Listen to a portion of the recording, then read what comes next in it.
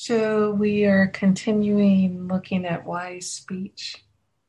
Found a lovely short article by Rick Hansen on wise speech that started with the old saying, "Sticks and stones may break my bones, but words will never hurt me." And then he very wisely comments, not really. We know the words we say to each other, we hear from each other, and the tone that these words can be delivered can do lasting damage. It's really interesting to me how disconnected we Westerners can be from our bodies, that is actually surprising to us to find out that the emotional pain networks, as Rick Hansen points out in this article, overlap with the physical pain networks.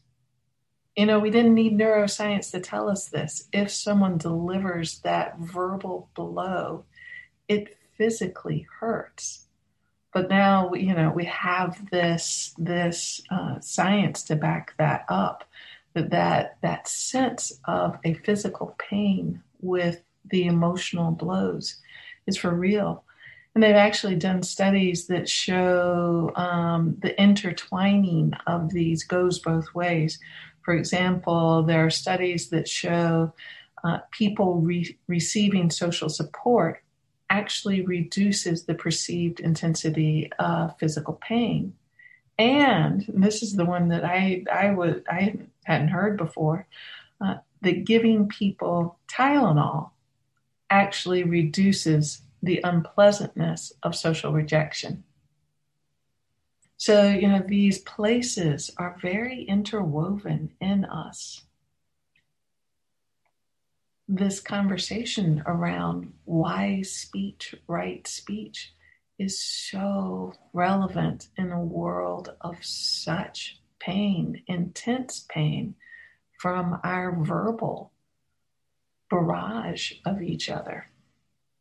In not just the massive big ways that we're experimenting with as a culture right now, but in the little ways that we don't pay attention as well. There are a lot of beautiful models looking at communication now. The one I've drawn from repeatedly and offered here is nonviolent communication, which is slowly morphing through a lot of people's works into mindful communication.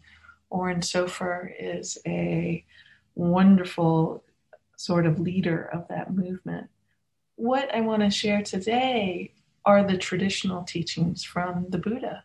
We're looking at this in this context of the Four Noble Truths and the Eightfold Path. And it's kind of beautiful to hear teachings 2,600 years old about the importance of how we show up and care for each other through our words. There's actually a lot from the Buddha around right speech in the Pali Canon. I'm just going to center on two of them. The first one's called the Four Abstentions. This is one of the most common ones taught. And this says, the Buddha apparently said, what is right speech? Abstaining from lying, from divisive speech, from abusive speech, and from idle chatter. This is called right speech. I love an article from Beth Roth. I referenced it last week and put the link to it on the podcast if you're interested. Well worth finding that article. She updates the languaging of that and says, this means not lying, not using speech in a way that creates discord among people, not using swear words, or a cynical, hostile, or raised tone of voice, and not engaging in gossip. Reframed in the positive, these guidelines urge us to say only what is true, to speak in ways that promote harmony among people, to use a tone of voice that's pleasing, kind, and gentle, and to speak mindfully in order that our speech is useful and purposeful. That's a tall order, particularly in a culture that is thriving on the quick comeback, on the sarcastic, humorous, sarcastic humor, on the takedown. We are like really living in a glorification of a takedown culture at the moment. And I don't think it's that hard to get most people to agree that there is harm. And most people agree. We don't seem to be agreeing on this at the moment, actually. Harm in lying. Um, uh, Interesting to notice where these fall for you: harm in lying, harm in hostile speech. Fairly easy to pinpoint if you're looking at this path of how do we support ourselves and each other. Fairly easy to pinpoint the harm in that. Doesn't mean it's easy to put a stop to our own use of that by any means. But what about sarcasm as humor? I just can say for my own self, when I first started hearing this teaching, I could have the quick sarcastic remark come out as easily as anyone else. And I began to watch my own use of sarcasm. It became really clear that it often was a sort of disguise of a sort of irritated or aversive state. Maybe even had nothing to do with the person I was talking to, but I was living with a kind of tension that the little sarcastic remark might be a release valve for to cover up the anger, the irritation, the frustration, the little nagging brew going on in the background that's often there. Once I could see that, then it really did become a practice. It's a continuing practice for me to watch when I revert to sarcasm. The other thing about sarcasm is so easy for it to be misunderstood.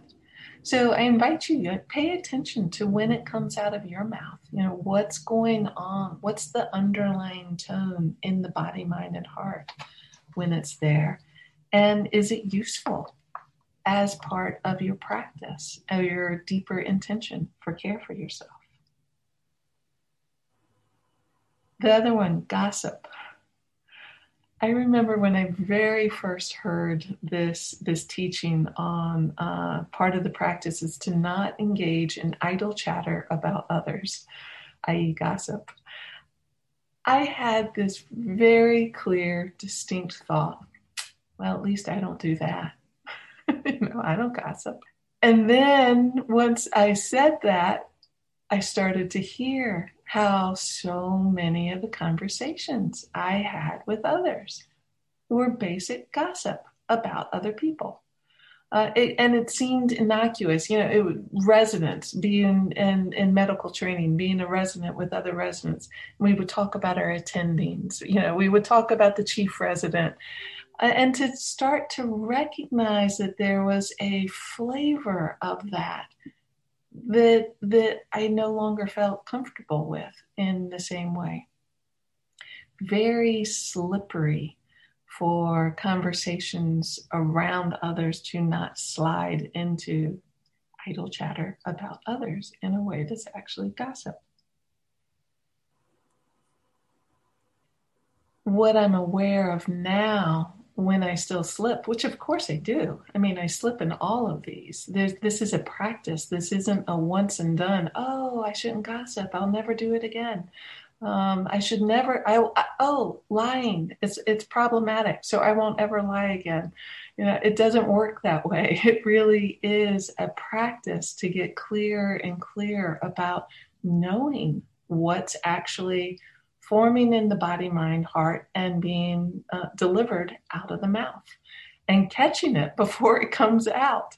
Because that act of from conception to delivery can happen so fast that it really is a practice to figure out how to catch it. When I do catch it, it's very interesting if I pay attention to what happens in my body. The information is there. It doesn't feel good. If I really pay, even if I like deliver that supposed fun, sarcastic zinger that maybe we have a laugh over, there is something in my body that's like, oy, that was a little off. And I'm better and better at catching that oy. And I don't want to cause pain to myself. I don't actually enjoy self-inflicted pain. And I'm recognizing that little twinge is a form of self-inflicted pain that I don't want. So the paying attention to it is the teacher. It's not about perfection practice. It's about learning to pay attention and allow the moment not to be a moment of self-judgment or denigration, but a moment of learning and gratitude for the learning that I have available for me in that moment. The second traditional teaching I want to share, I really appreciate that this is here, which is very clear on, well, what about when what we need to say is the hard thing, when it won't be pleasing or endearing to hear. The Buddha very clearly knew that there were times that we would need to say things that were difficult, and that there's a way to say the difficult things that's useful and beneficial. So the basic teaching is about establishing 5 conditions within ourselves when we need to name the difficult, hard thing. And the 5 conditions are, do I speak at the right time or not? Do I speak of facts or not? Do I speak gently or harshly? Do I speak profitable words or not? Do I speak with a kindly heart or inwardly malicious?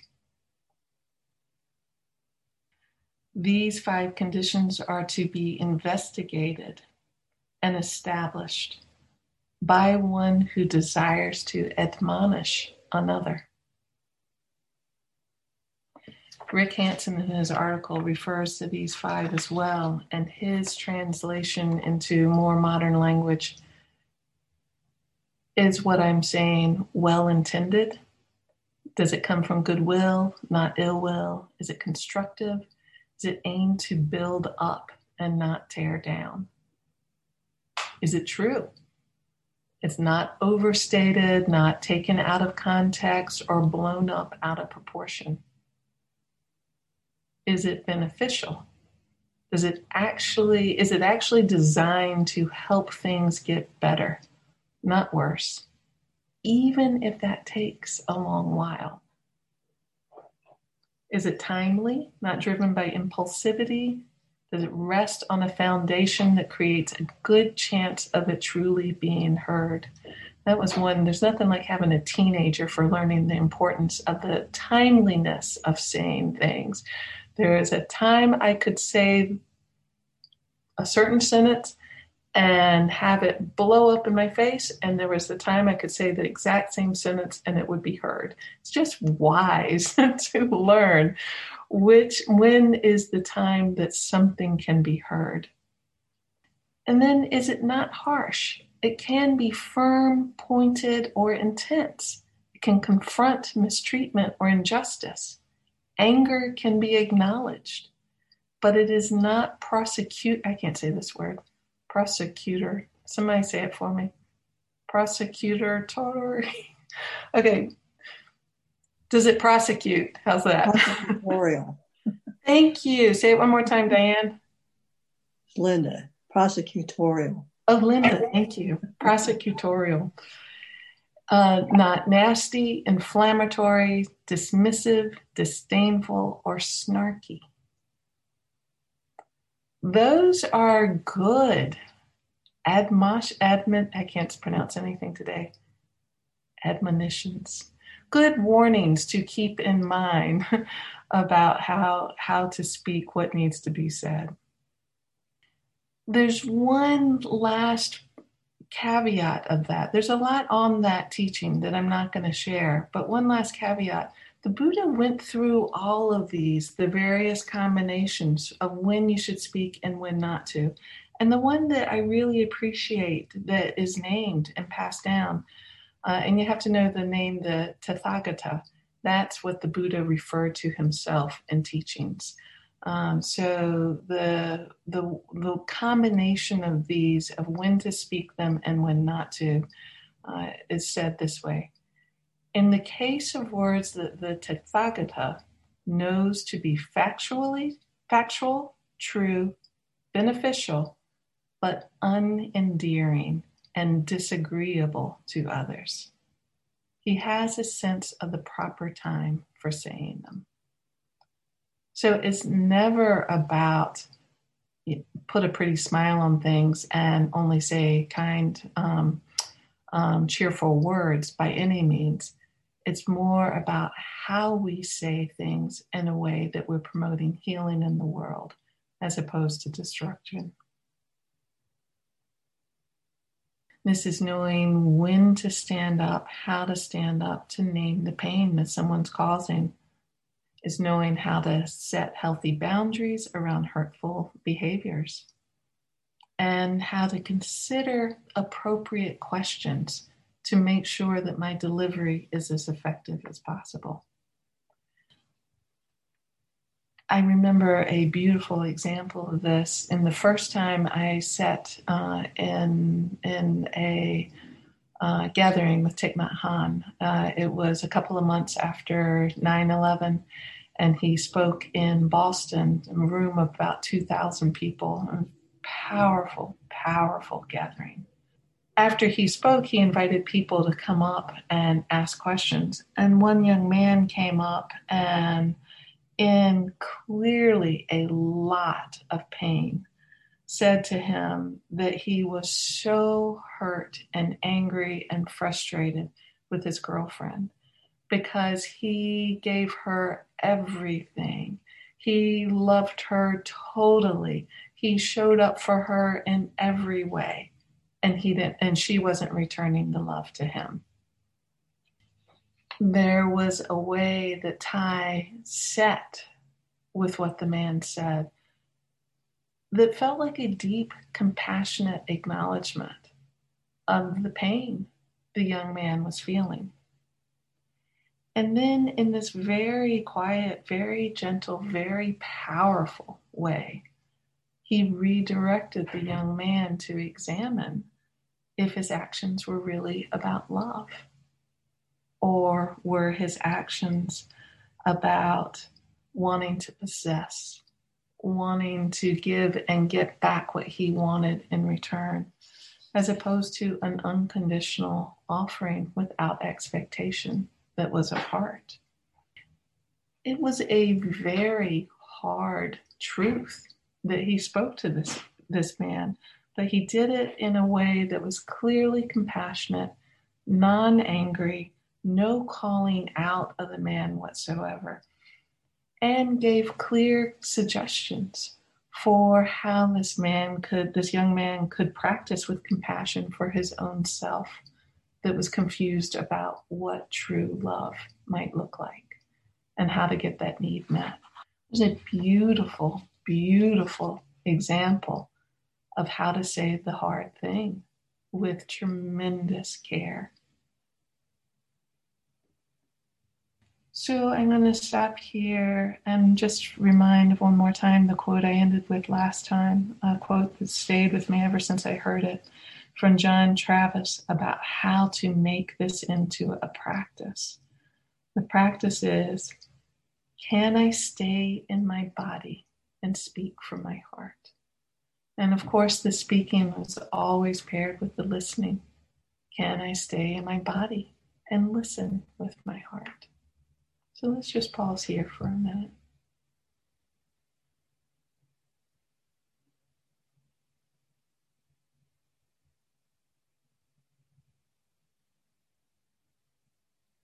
It's one place in your own life that you want to explore deeper a practice of wise speech.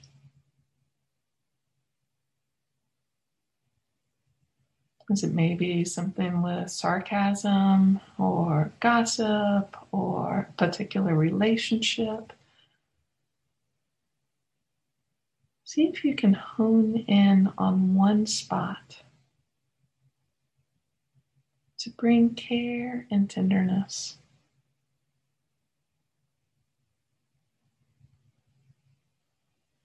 Learning a habit of speech. There's a compassionate relationship for you and others.